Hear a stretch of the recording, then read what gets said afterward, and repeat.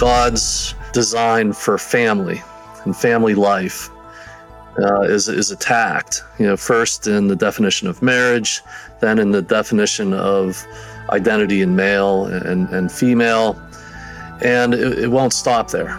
Churches are bringing a drag queen forward and saying, maybe you were born this way. Maybe this is God's desire for you, and this is who I am.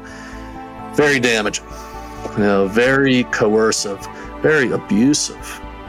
I would say that professionally. The lack of integration of spiritual principles, Christian principles within the context of counseling, even for those who call themselves Christian counselors. That kind of desire and that kind of work began in the church, and it will end with the church.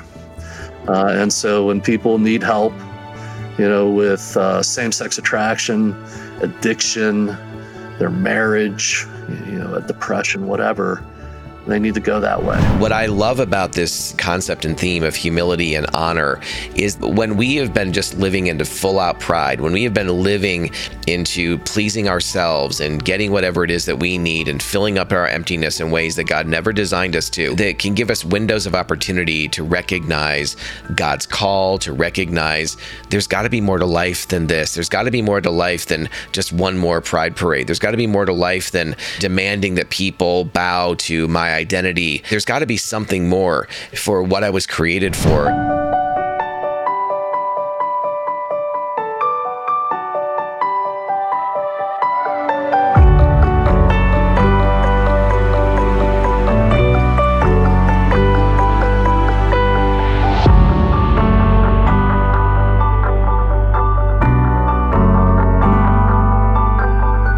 Hey everybody, thank you so much for joining us for our podcast, for the Love and Truth Network podcast, and we are so excited for you to be here and really enjoying these opportunities to share with you and communicate really what the Lord has laid on our heart. We're super happy to have Richard Hoffman.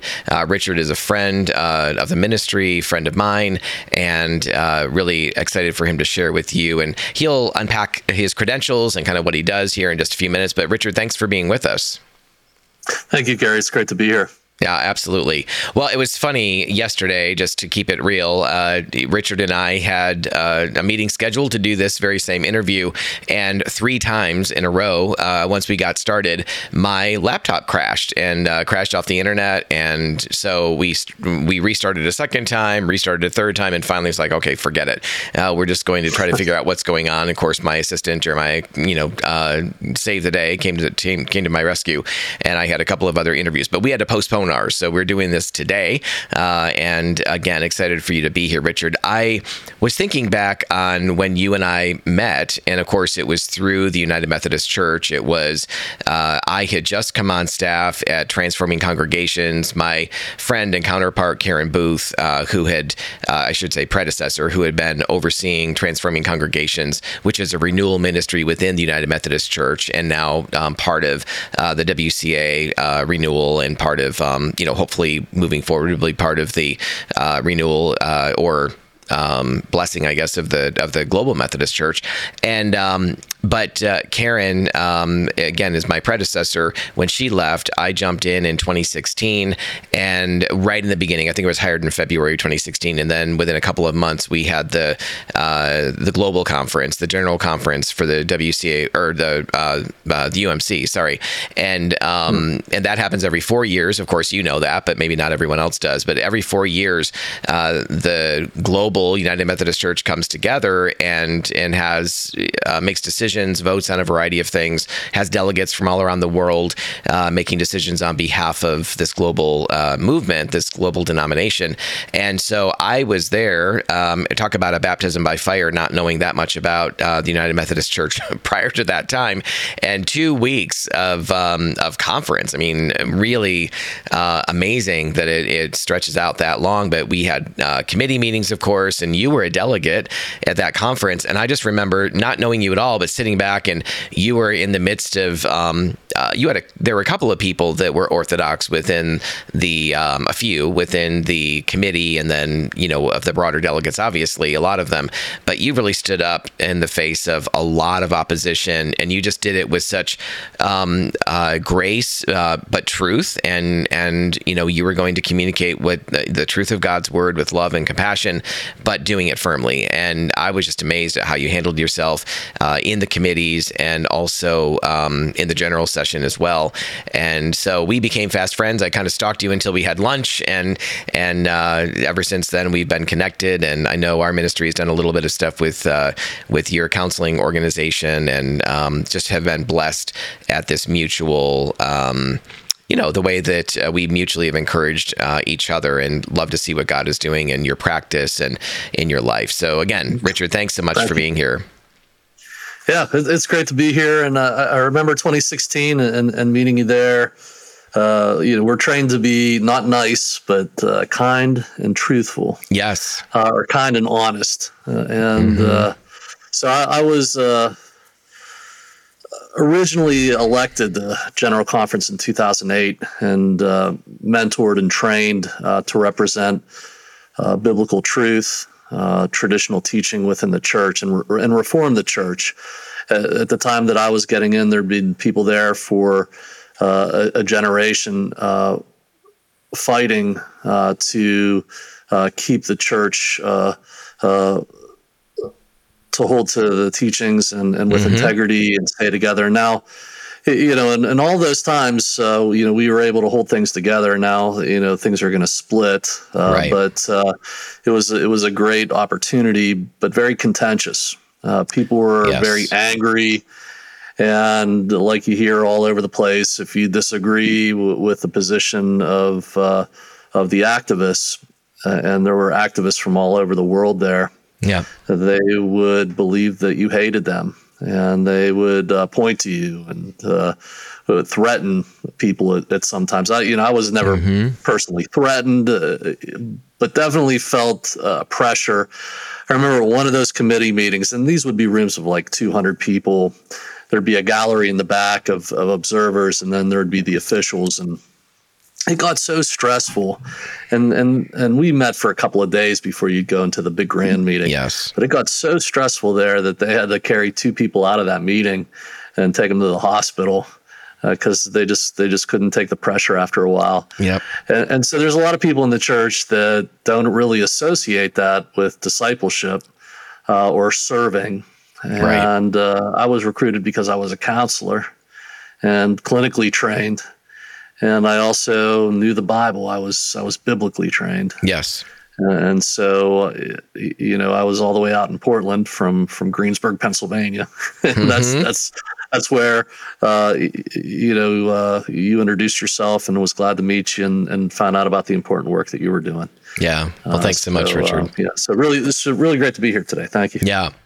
Well, one of the things that, depending on when this particular podcast is released in the month of June, people who are watching or listening may or may not yet know. If this is the first, then they'll find out for the first time. But we're really focusing this podcast around several that we're doing for the month of June, under the theme of humility and honor, under that banner, because we really believe that, based on the scriptures, based on the word of God, that really human thriving begins not with pride, but begins with humility. Human thriving begins in submission and yieldedness to the one who created us and the one who designed us, the one who knows us, and coming into alignment with what he says about us, what he says about the way he designed us, so that we have the greatest potential to thrive and the greatest potential as well to give him honor and glory. So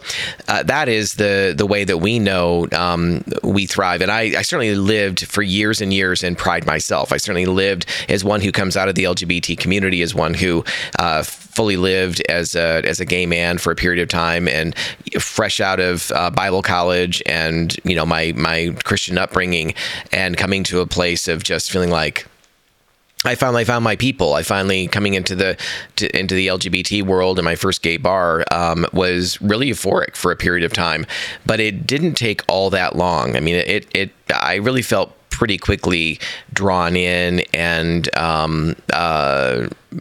caught up in that whole world, but it didn't take long before I began to feel this kind of deterioration of my soul, and yet I wasn't even recognizing where that was coming from until much later. So, but so these issues with LGBT, these issues with June being Pride Month and all of that, I'm not just sitting back as, making assessment or just kind of giving my opinion. I mean, I lived in that world. My wife lived in that world as well as a woman who identified as a lesbian. And so, but God is still in the business of transforming lives. But again, that path leads through this doorway, this gateway, this narrow way of humility and honor and submission to Him. So I would love, Richard, for you to comment on that. And then I'll take a little bit of time and would love to hear from you on your story. But just on that theme of humility and honor, what are your thoughts on that, Richard? Well, sure. For me, being involved in this is recognizing that God's design for family and family life is attacked.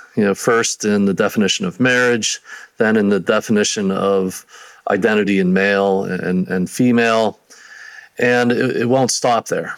Until it leads a wide path, more than what we could even imagine right now, a wide path of destruction. I know that sounds, really dramatic to say it that way.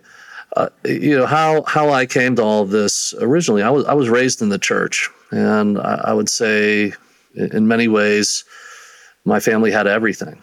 My dad was a doctor, and my mom was an artist, and they just had the greatest, public life, but they were divorced. And through that, I didn't have a father in the home. And so I was allowed to run the streets free. And, I found many collaborators in that, as that there was many people just like me. Yep.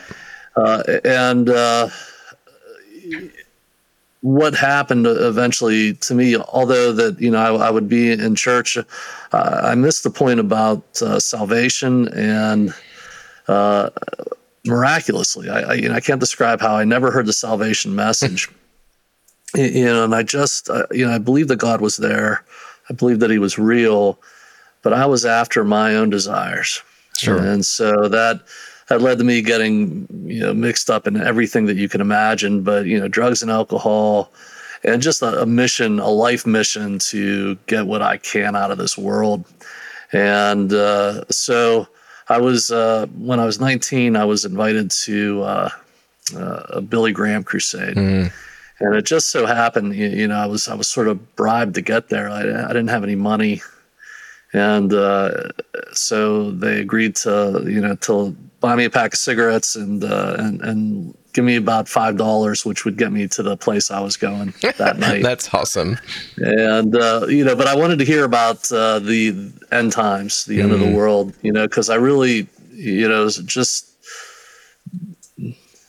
even though I thought that was neat, I also just felt like things, were not working out. So I was in a real bad place, and that's where I made the altar call there, and in an instant, what I remember very clearly to this day is that I left my seats. I was sitting way up in the 600 section of Three River Stadium, which is no longer there, but it was bigger than Heinz Field and PNC Park. If anybody knows listening, where Pittsburgh is, this was a huge stadium. And I left the people I was with. I went down there, and they prayed over me, and I remember just in an instant, my mind, like a snap of a finger, had changed from believing I had the right way to knowing that what I had in mind had nothing to do with God, and it was wrong. And I left there. It took years for the direction of my life to change, but that moment never left me. Yeah. and hearing that clearly, what I began to recognize is the leading of the Holy Spirit, and accepting that dramatically changed the course of my life. And I was eventually invited back into family life in a church. I had people who would nurture and care about me. Now, I have my family, but these would be people who nurtured me in faith and in really following what God had as a purpose and a plan for me. And I've never seen anything more powerful happen in someone's mind as what I experienced. And so later on, I become a counselor, and before I was a counselor, in this environment that I lived in, which I'd refer to as the Battle of Suburbia, where people were dying and giving their lives away, selling their lives, and things. Just to me that to this day, I just feel are so sad. I was a counselor in all that. I listened to people, I cared about them, and I wanted to understand, why these things were happening to people and how that could all be turned around. And I found that in Jesus Christ. And again, I'm academically trained. I have a PhD in counseling, and I study all the research. And I found that in faith, I knew this to be the path, and in everything that points to that, even science would tell me that this is the way to go. And so all of that, and now I'm a Christian counselor. And I would not want to give somebody something else. And psychology has a lot of exploitive stuff in it that makes no sense at all. It's just there to find people who are vulnerable. And I know that sounds sort of cynical, me being a counselor myself, but I'd say we have a history. Well, you see it. I mean, you got a front row seat. Yeah. We sell people stuff in instances where they're in deep need, only to get for ourselves. And so I saw life in this family and being discipled in that as a chance to find true purpose, true meaning, and a place where you could build true relationships. And, and I say that to glorify God. I do not believe in this fallen world that outside of that is wholly possible. Right.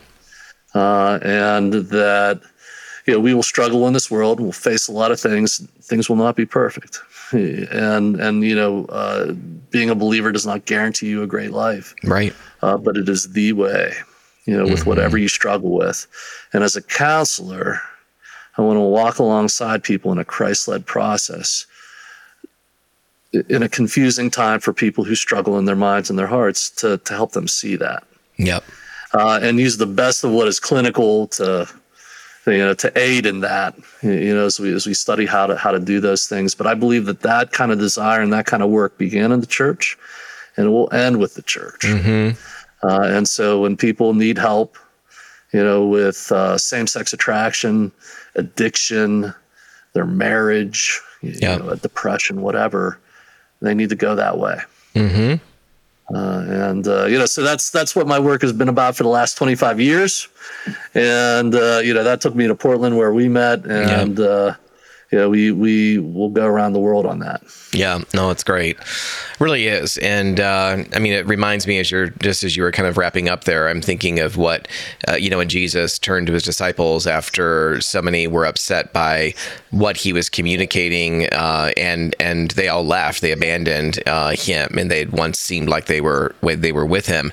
And he turned to his disciples and said, "Are you going to leave as well?" And the response, I think it was Peter, the response was, "Where else would we go? You're the one who has the words of life." And so the reality of the need for this is something my wife Melissa, as a licensed counselor, also gets frustrated by, and as a passion of her heart, is the lack of integration of spiritual principles, Christian principles within the context of counseling, even for those who call themselves Christian counselors. We have to make a distinction between people who refer to themselves as Christians and but yet they don't counsel Christianly. They don't counsel in a Christian manner. They're not even offering that. And it's not that it's by no means would Melissa, or I'm sure you would, none of us would say, oh, we're going to push our beliefs down someone's throat. Of course, that's not what we're talking about. But the idea that even Christians don't know how to assess for the spiritual thoughts or perspective of the client, and give them the opportunity to receive more of a Christian focus, if that's where they're coming from, and the opportunity to be prayed for as part of their their weekly time or whatever with the counselor. I mean, it's just incredible to ignore all that's Christian and only focus on kind of secular counseling models. Yeah, and with the theme of humility, and I could give a whole dissertation on this, but in short, I would say that it's too humbling for the clinical community in its present form. And I think this starts with Sigmund Freud and the puffing of the cigar and saying, like, look, I'm this guru who is going to, be the answer. Yeah. And what I do in this psychotherapy is powerful. It's me doing this intervention to you. The power is coming from me. And in Christian counseling, we acknowledge the truth that God has a design for people to be helped in relationship, but the power that changes and transforms is from the Holy Spirit. Yes. It's from God. It does not reside, or it's not controlled by the person. It's not for us to give. It's God who wills it and makes that possible. And if we choose anything good, it's because God gave us the power to choose that. Yeah. And so all of those things, those are true differences. Learning that in life, and learning that in the midst of a struggle, even along with everything else. That with anything that's as deep as faith, the secular counseling movement is going to ignore. Yes. Because they are looking for something else. Yeah. And that is the main building block of every recovery from what is going on in your mind. Like no other endeavor, if you're dealing with something that's emotional, you need to go to the heart. And that's the Christians who are going to lead you straight there, because they understand that. That's God's design. Absolutely. So yeah, I'm really passionate about that, and wouldn't go to secular counselor. Sorry about that, folks. I want to train the lay people of the church to be great counselors. Yes. And the professional counselors were first, maybe we're an easy point of contact for people. That's our function, but eventually, people will live a life of transparency, have many counselors around them, and that would be the people that they disciple with in the church. Yep, absolutely. Well, Richard,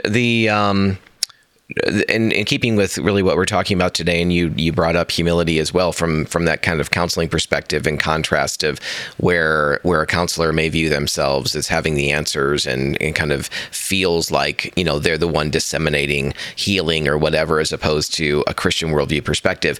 But to kind of transition a little bit over to the focus of sexual brokenness, or the contrast of that being sexual wholeness, relational wholeness, relational brokenness, the perspective of identity and the confusion in our world regarding not just identity, but gender identity. The idea that gender is something that's separate from our biological sex and that kind of thing.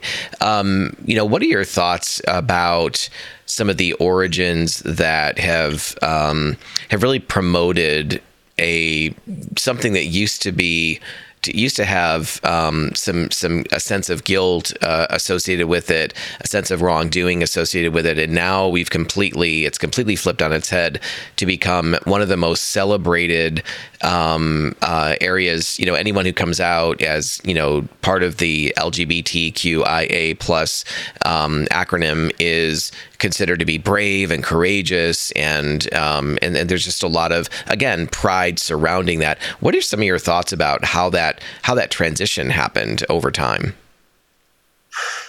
It's amazing to me how we've moved from in the 70s until now, and one of the articles that I would reference, there's a Gallup poll that was done, and in general it said identifying LGBT is up 7%. But if you look at the generations, starting with people who were born before 1946, who 0.8% would identify as LGBT, and then basically every generation that identification has doubled until we get to Generation Z, those born between 97 and 2003, 20.8% will identify with the LGBT community. So 1 in every 5 persons. Yeah. So how do you get there? So if you're going to say, like, I believe in evolution, it's impossible. So there's this argument out there that says, I'm born this way, but there's no indicator that would, explain this away other than, this belongs to social influence. And so if I was to take this from a scientific viewpoint, the best studies of social psychology would show us that when you have leaders who get up in front of groups of people, they're going to conform, and even in ridiculous ways, And so you have a way to explain what happened in World War II Germany, where the church went along with the Nazis, right, and persecuted the Jewish people, and millions of people die horrifically. And people watched it, participated in it, because this is the right thing to do. And so you have you have history that shows you these kinds of things. And, I see really, we're to a place now where, Target and Kohl's are supposedly in trouble. We're going to see what happens with them. Yeah. But there's some parents out there that just cannot abandon the protective instinct, where they're being told to raise their child gender neutral and put a onesie on them that identifies them with the LGBT community. Yep. They're very clear of the social influence that goes on when you're in a vulnerable state. And so, we have this kind of thing going on in school, in all types of media, from our doctors, and there's people who there's this term is the downward spiral of silence. That people have backed away for whatever reason. I could be discredited. I could lose my license. I could get sued, and they're not going to say anything. Right. And so now the voices of society are entering in. And I don't think this explanation really matters to people, but that I think is the clear, indicator is it's very hard to stand up against this. And you're seeing generation after generation, people are being pulled into this. Yes. And we used to make this in our work with the church, back when it was debating whether homosexuality should be right or wrong, into a very short time period where we have footage of drag queens being brought into the church and doing the children's word, which is in the Methodist church, you bring the kids who are below 5 years old and you let them sit on the altar, right, and you present a little message to them. Well, churches are bringing a drag queen forward and saying, maybe you were born this way. Maybe this is God's desire for you, and this is who I am. Very damaging.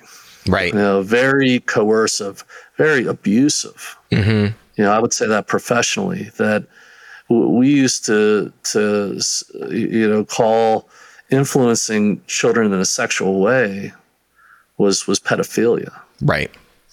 But I know that in history, there's been cultures that have thought that pedophilia was right and it was condoned, at least for the powerful and the wealthy. So we see these damaging trends, and it's hard to stand up against. Maybe a more difficult argument would be the spiritual one. Why have we come here? And I'm trained in the Bible, but I'll talk about this in generalities, that the Old Testament shows us that when the people of Israel, God's people, moved into areas where there were foreign gods, they wanted what these gods would promise when they saw agriculturally that these societies were effective. Yep. And so you had Baal, and you had Ashtoreth, and finally you had the son of those two gods, which was Molech. And Molech required child sacrifice. Yep. You'd place your child on the altar, and the Bible says, do not let your children pass through the fire. And that was that they would put their children on the altar to be burned. Yep.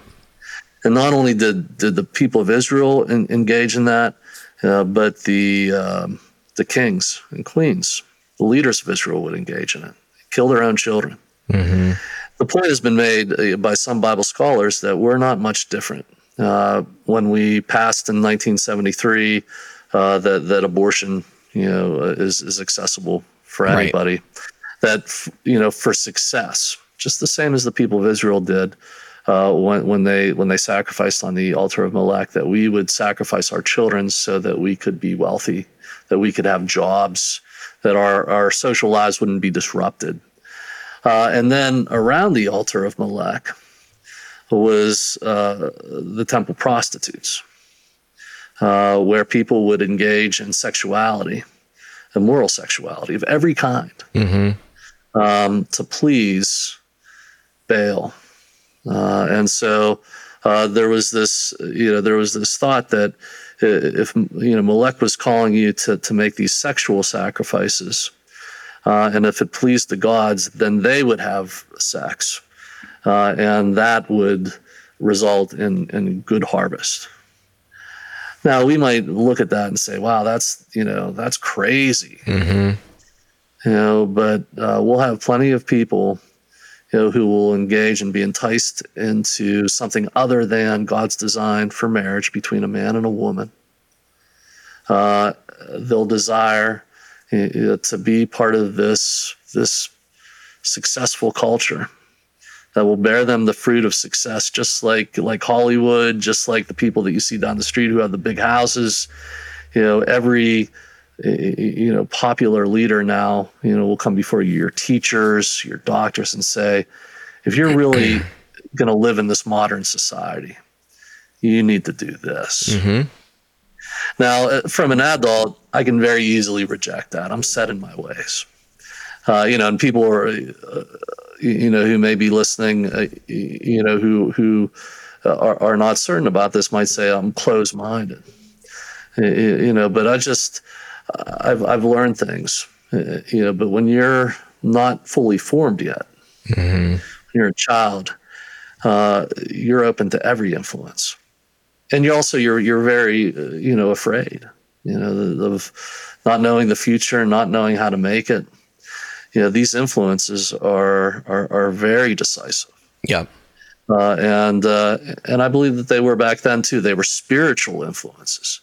So I think between social and spiritual, these things come together. They're very powerful.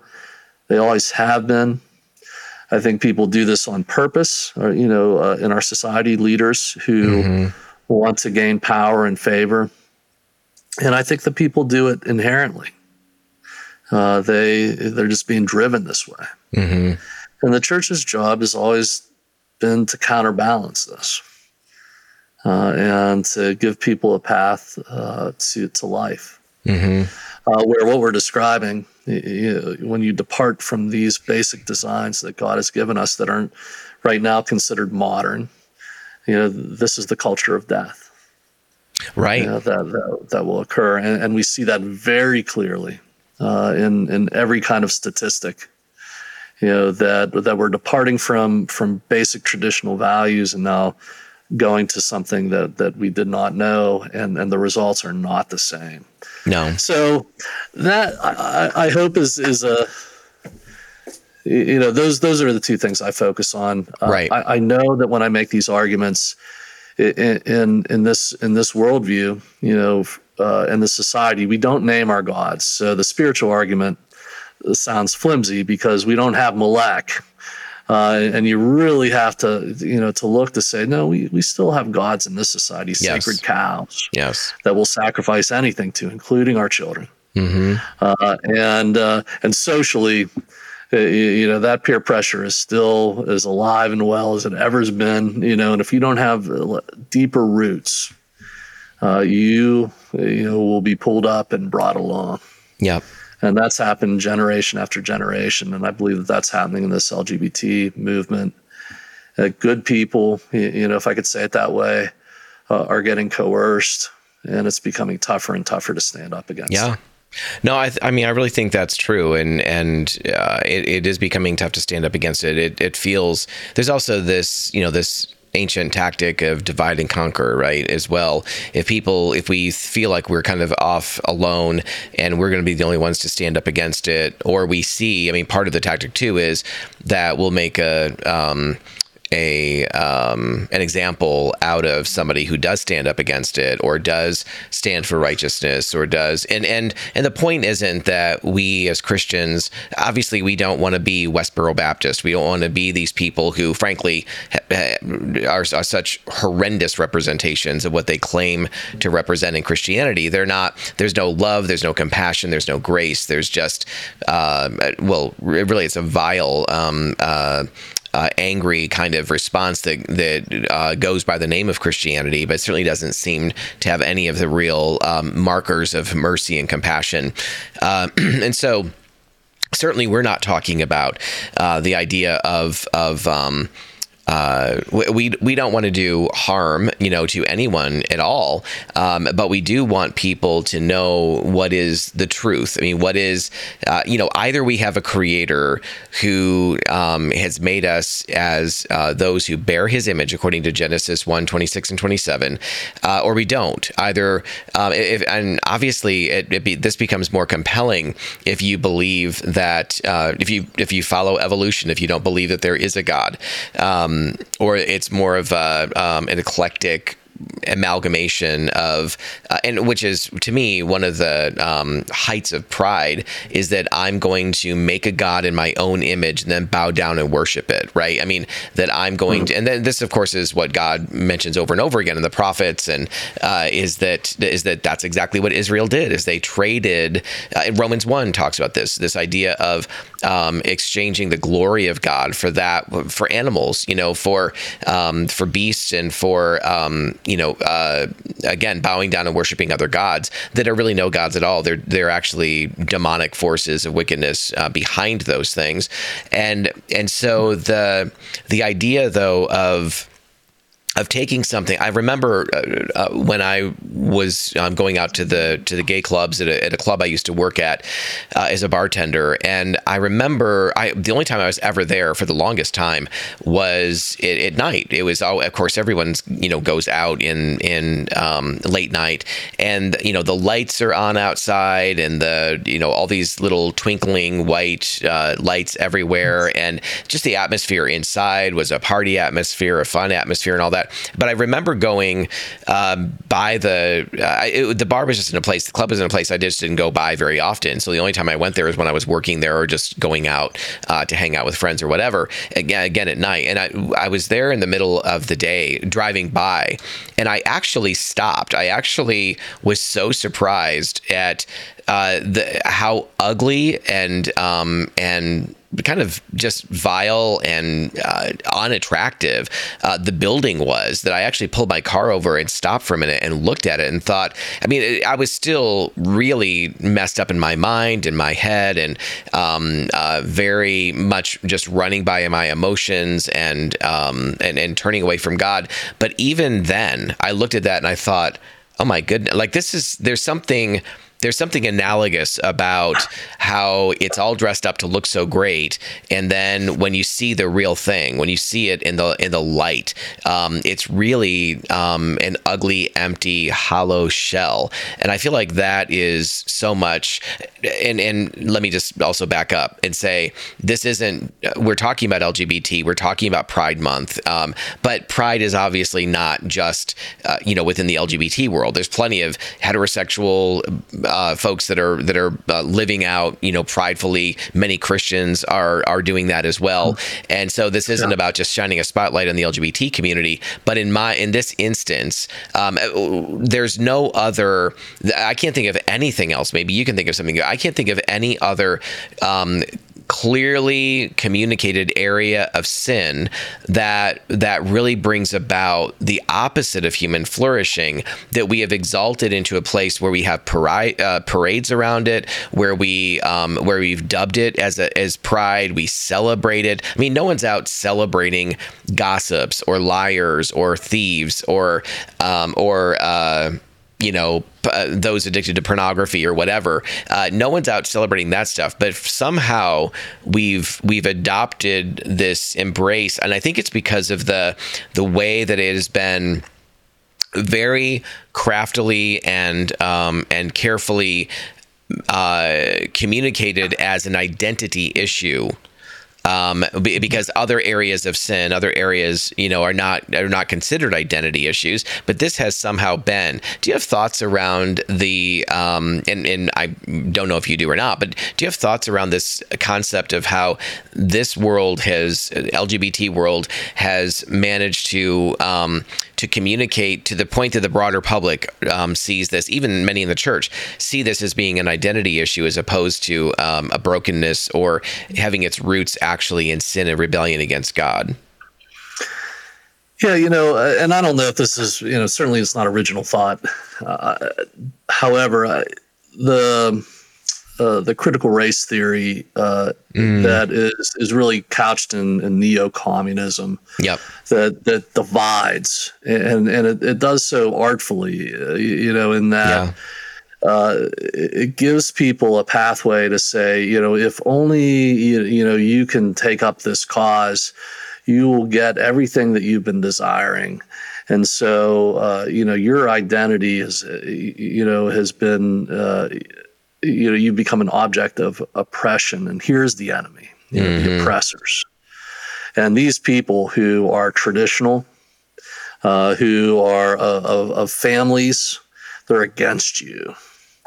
And so the people who are struggling, who can identify with one of these sectors of society now and can call themselves minorities, are invigorated and used as pawns. And I've been in meetings where those very people who were supposed to be oppressed have then been preyed upon by other people who are in stronger minorities. Yes. And that's always the end game, that we're not even to in this push.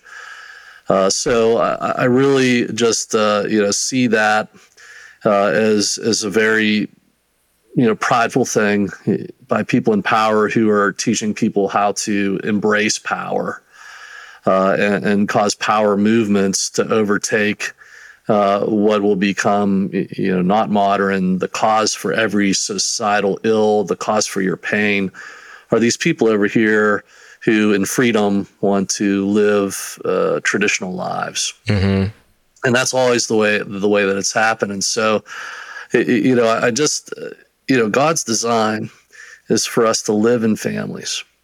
And, you can struggle with a desire, that's sexual, or any appetite or just any human desire. Right. And it can work against the family, and you can feel on the outside of that.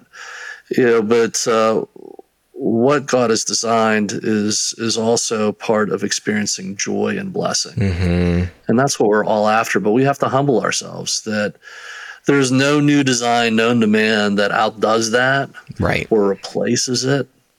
And we have to make a choice. And if we do, we can have life. And that for me is what I want to strike as a middle ground. And having experienced in the past with the LGBT community, and you have an expertise in that, I think sometimes people can make the argument, well, you can't relate to me, or you can't see what I'm seeing.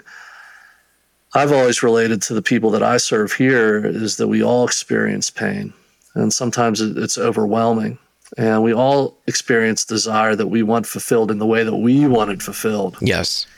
And humility means giving that up for what God has for us, and being satisfied in that, and trusting it, knowing. And we're in a place in society, it's really tentative in that there's a lot of people who say, you know what, I just don't believe in that. And the only way back, for us, in my mind, is through family, through the commitments that we make together that are permanent commitments. And so where this got lost for me was I watched my mom and my dad say, it's right for us to say goodbye, to break this commitment. Because we want to. Right. And in adulthood, I started to recognize there's things that I wanted. And then, in all of these groups that get exploited, including the LGBT community, the world is telling them you should get what you want and desire. That's what your life should be about. Right. And in many ways, I think good counselors can come out of this movement, and I don't talk about it a lot, but that's what's talked about in Ecclesiastes with Solomon. He went after every worldly desire, thinking that he would find something in it, and it was all puff of smoke. Yep. It was all just vapor that turned into nothing. And that's what I experienced. And even to this day, that's the siren call. Is what, you can have what you want the way that you want it. And then I believe that we're fortunate when we recognize that there's the call of God, and that we have the freedom to choose. God gives us that freedom, and we should respect that. And so I think the way that we survive between these groups too is that, on the fringes of these growing fringe, we want to take what we believe, jam it down somebody's throat, and I'm against that as a Christian. Right. I don't believe that that's the way it goes. And I hope that the other groups forsake that kind of choice. Right. Because it will only escalate into the next.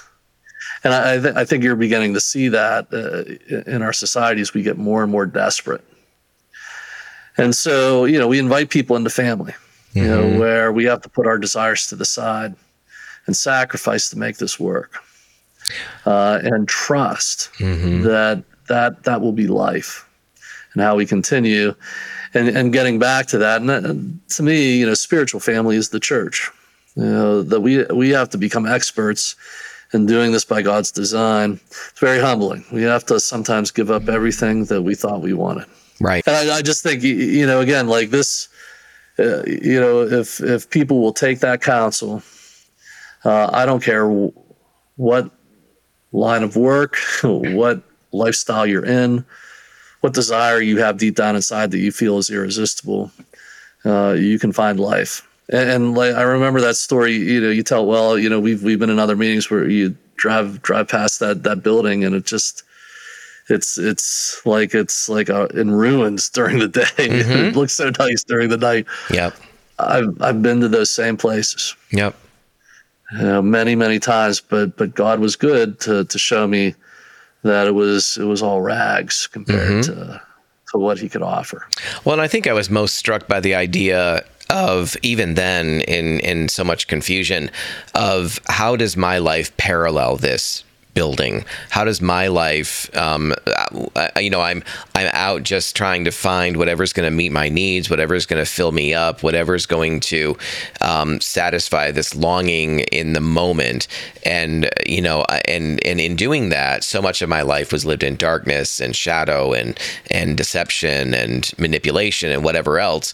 And not because I started off trying to live that way, but because it was kind of the natural result of what I was doing over time.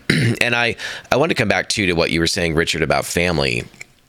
I mean, certainly we see the building block of how family was a part of God's original design. We hear, rightly so, that God instituted marriage, which is, by the way, one of the reasons we have no business messing with marriage, because God designed marriage, not the state.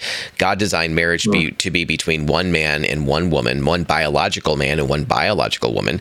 And we see, Jesus turning the water into wine at the marriage in Cana, and so we see marriage all throughout the scriptures. What is forever been understood and known as marriage between one man and one woman, and then we also see the marriage supper of the Lamb. I mean, throughout the Bible, it begins with marriage, it ends with marriage. Marriage is happening, in the middle as well, and throughout, according to God's design. And now we've, back in 2015, when SCOTUS Supreme Court's changed the decision on what defines marriage, and opened that up to something other than what the ancient boundaries had always established. It begs the question, what are we doing to marriage according to God's design? What are we doing to the family? I mean, there's this idea that, we have new kinds of families now, and whatever constitutes, loving people, polyamorous, polygamy, multiple partners, kids growing up with multiple moms and dads in the same home, all married to each other. I mean, we are again expanding in what supposedly is called family, and yet when we come back to the simplicity and the glory of what God meant and God designed, that's where human flourishing happens. That's where kids are well established. Yes, there's abuse that goes on in heterosexual homes. Obviously, that's true. We live in a sinful world. It isn't. But just because there's abuse that goes on there doesn't mean we open up the floodgates to every other possible iteration of what that could look like. But coming back to what you were saying about family, I was also struck by the reality that I believe, to the single person listening to this podcast, to the person who maybe has gone through a divorce that they didn't want, and they had no choice. Ultimately, in the end, their spouse divorced them, even though they wanted to work on the marriage and were committed to that. And here they find themselves, and I love what you said. What I wanted to say as well is, yes, we're talking about biological family, certainly, but we're also talking about spiritual family. We're talking about this family of God that He instituted, the church, which is supposed to be, amongst many other things, the bride of Christ, the way in which God evangelizes and spreads the gospel throughout the world. But it also is supposed to be our not just supposed to be, it is our second chance at family. And yet, I think that singles and those who are not yet married or have been and are divorced, they find some real challenges, I think, sometimes in the church in terms of really incorporating them in and not looking at singleness, especially those who have been called to celibacy for the purpose of the kingdom of God, are kind of, singleness is often looked at as like a disease that needs to be fixed by the church. And I think that many times we sweep up people who really have a calling on their life that's unique and special to be fully devoted. And I think we sometimes blow right past that as the church. Yeah. I think of the church and what is happening there, and a quick thought is always that it was easy for me to recognize what family was, because even though my family was splintered into a million pieces, and I grieve that to this day, and my family members would hear this and shake their head. again, we had every resource made available to us, and we were poor in the end because our family was broken apart. But there was many days where my dad would ride me along in the car, and he knew like 1,000 hymns by heart. And he would sing them, and we'd have long car rides. In the midst of terrible things, like I had to spend the weekends with him. I was forced in my heart, to do that as a little kid because it was visitation. He wasn't in the house anymore, but he would sing, and then they would. And this is just one example. They would get together with their friends, and they would sing hymns. And that might sound goofy, to people nowadays, but I'll tell you, there was something about it in those times that touched my heart in a way and gave me a hope and let me see the world as a place that could somehow work out. And again, it didn't mean that my life was perfect. At times it was painful, like today. There's things that I have to struggle through. And not everything is a vacation with pina coladas on the beach. It is. There's just things that we have to bear, and I was taught that kind of hope, and I came to know it as that was the presence of the Holy Spirit in my life, and it happened in those family moments, and that's what the church is challenged to be, and many times there's just severe damage there, that we don't believe in marriage and God's design for family life, and we don't truly value it, and we don't trust it. To me, a church sometimes wants to become part of the LGBT community, right? And believe that is love.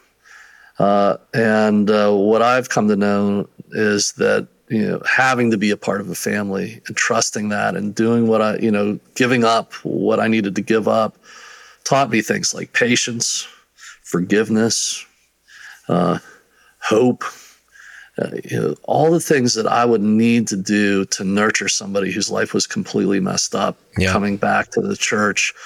The safest place for them is within a family. And, I've been many places, but in my teenage years, I was in places where you couldn't turn your backs on people. Right. Because you didn't know what was going to happen. But in a family, in a strong family, that you'll be taken care of. Yeah. And that's what we should want to achieve in a good society. And that's the church. That's what we should strive for. We should know that will only be attained by glorifying God. Yeah.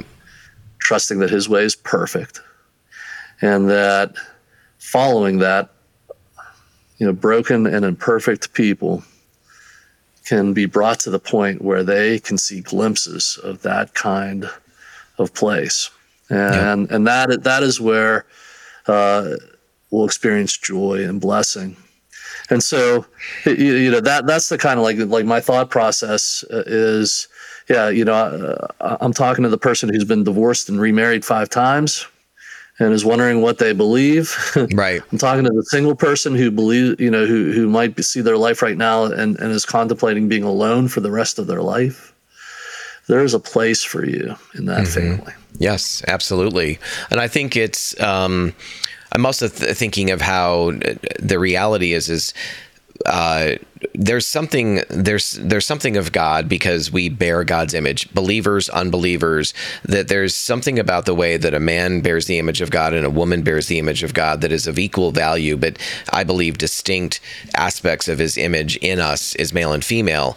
And and no matter where we've gone to, no matter what roads we've gone down, I mean, Jesus really modeled for us what it looked like for him to come along. You mentioned the person that's been married 5 times, and here he goes out of his way to see the Samaritan woman and to communicate with her and to speak life to her and to reveal who he was more clearly up to that point than he had to anybody else.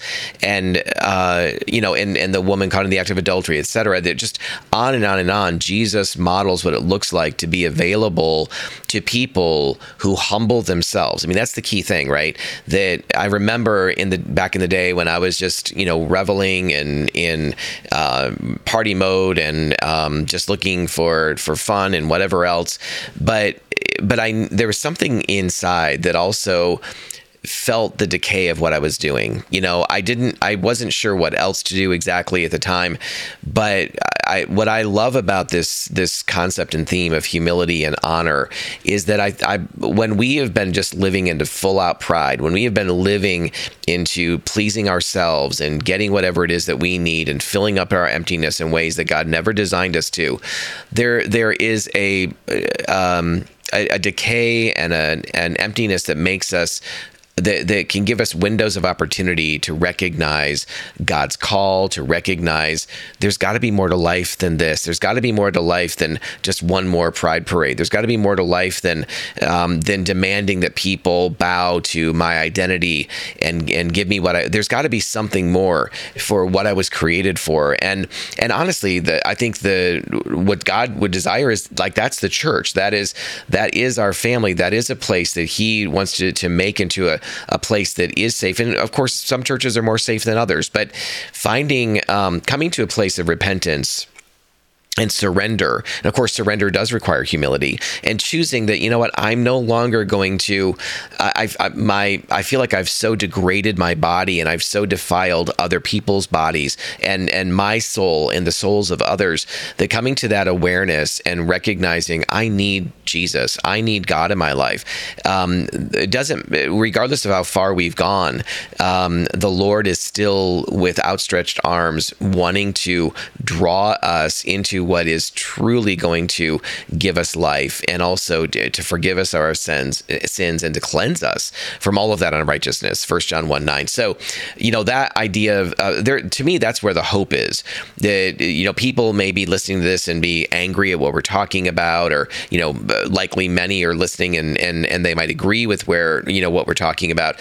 But the reality of our need to embrace humility and honor, again, it extends far beyond the LGBT community. It's in the heterosexual population. It is with Christians who harden their hearts and say, I don't care the vows I've taken. I don't care what I know I'm supposed to do as a Christian. I'm going to do whatever I want and just ask for forgiveness for it later. And that is not the practice of humility or of honor of others, of God, or of ourselves. And so it doesn't lead to the kind of thriving that Jesus calls us into and invites us into in this abundant life that He promises to us. So absolutely. And many people now, as our culture becomes less and less churched, less and less rooted in Judeo-Christian values, they won't have these kinds of experiences that I talk about or that you talk about. Right. They'll be completely foreign, but people are still in pain, and you're being given these solutions. Yeah. Let's legalize drugs. We can give you drugs and they'll fill your mind and make you feel good, or we'll give you your heart's desire. I still believe at moments people are experiencing exactly what you talked about, that they've gone after everything that they've been told would fill that place in their life, and they're experiencing it as empty. Yes. And that is God, being gracious to you and showing you that there's another way. But are we as the church, I agree with you, Richard, but are we as the church getting prepared to really receive those people? Are we that to me is one of my biggest questions when it comes to the church. I love the church, but I feel like we are diddling around in our own addictions and our own, whether it's porn and masturbation or food issues or chemical issues or the pursuit of my career as a pastor or whatever else it is. Are we really allowing the Lord to prepare us for the brokenness and the awareness that where so-called sexual freedom is not freedom, it winds up being enslavement and bondage. And when people realize that and they're looking for real answers, the answers are in the church. The answers are with the scriptures and with those who have life in Christ. But are we really preparing the groundwork within our church to receive that harvest is a question that and it's the reason our ministry exists, really, is to equip and strengthen the church and help the church. Right. Well, I couldn't agree with you more. Love and Truth Network, Christian Counseling Associates. Yep. If you're listening to this message and it's bringing up anger, and you're saying like, I know there's things in my mind, but I reject this. Or if you're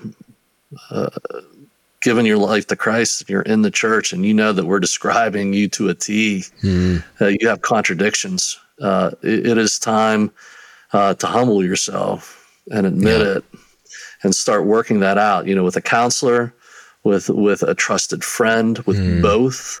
That these resources are there, and if you're not ready to be that, the church will fail. And it will be agonizing. And the church has failed before in history.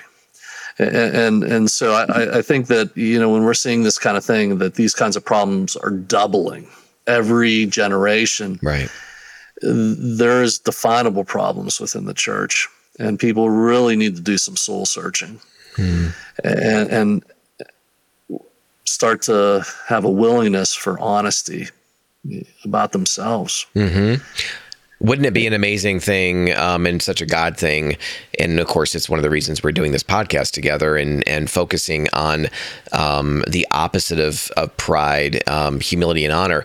Wouldn't it be an awesome thing for some listening to this podcast, or maybe other folks teaching similar things out there, and kind of delivering that for the month of June as an alternative, a life-giving alternative, to take what June has sadly turned into of Pride Month, and for people to actually wait for that to kind of boomerang on the enemy. I love it when that happens, and people actually come to a place of understanding that, wait a minute, I've been doing this for a long time. I've been embracing this whole identity thing and demanding that people jump on board and celebrate, and I've been pumping my fist at the concept of pride and building it up in myself. But it's not gotten me anywhere. It's actually dwindled who I am. It's actually eroded who I am, and it's eroded relationships around me. And this June, when it's supposed to be all about Pride Month, I'm going to embrace the opposite of that. I'm going to begin to open up to this possibility of humility and honor as Jesus has outlined it, as Jesus modeled for us and calls us into. I mean, that would just be, honestly, frankly, an amazing thing. I hope God does that in some lives of people who are listening to this podcast, and one of the things I love too is when the Holy Spirit puts an idea on someone's heart. It's so amazing to see how oftentimes things will pop up and you're like, wait a minute, that's the Lord kind of laid this on my heart. And now there's kind of popcorn experiences around the country and other parts of the world where he's doing something similar. Well, that would be our prayer right now, would be that God, during this month of June that has been really hijacked as Pride Month, Lord, do something new. Bring people to a place of surrender and humility and honor, God, once again. And we hope that if this podcast has moved you, has touched you, that you will reach out and let us know, and that first and foremost, that you will find a biblical church that is full of both truth, the truth of God's word, and founded on the truth of God's word, but also a place that is compassionate and loving and is going to walk alongside of you in your journey as well. So, Richard, I just appreciate your time with us today and just bless you, and so thankful for both our friendship as well as just your amazing work in the kingdom of God. Thank you, Gary. Thanks for having me today, and just a blessing to spend this time with you. Thank you so much for joining us for this Love and Truth Network podcast. To listen to or watch future episodes, please check us out at loveandtruthnetwork.com/podcast. Also, you can subscribe to Apple Podcast, Spotify, and Google Podcasts, and we look forward to seeing you in a future episode.